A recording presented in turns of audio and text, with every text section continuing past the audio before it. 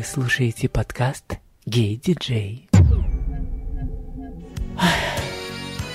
Но еще больше на станции было латентных гомосексуалистов, которые с пены у рта орали, что они ненавидят этих педерастов, но втайне проявляли к этому интерес.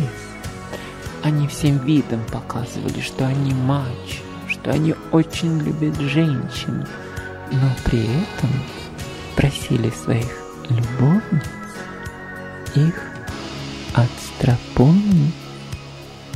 Да-да-да-да-да. Откуда я знаю? У Жени Шаден есть такая черта. Со мной все предельно откровенные. Любовники, любовницы и сожители.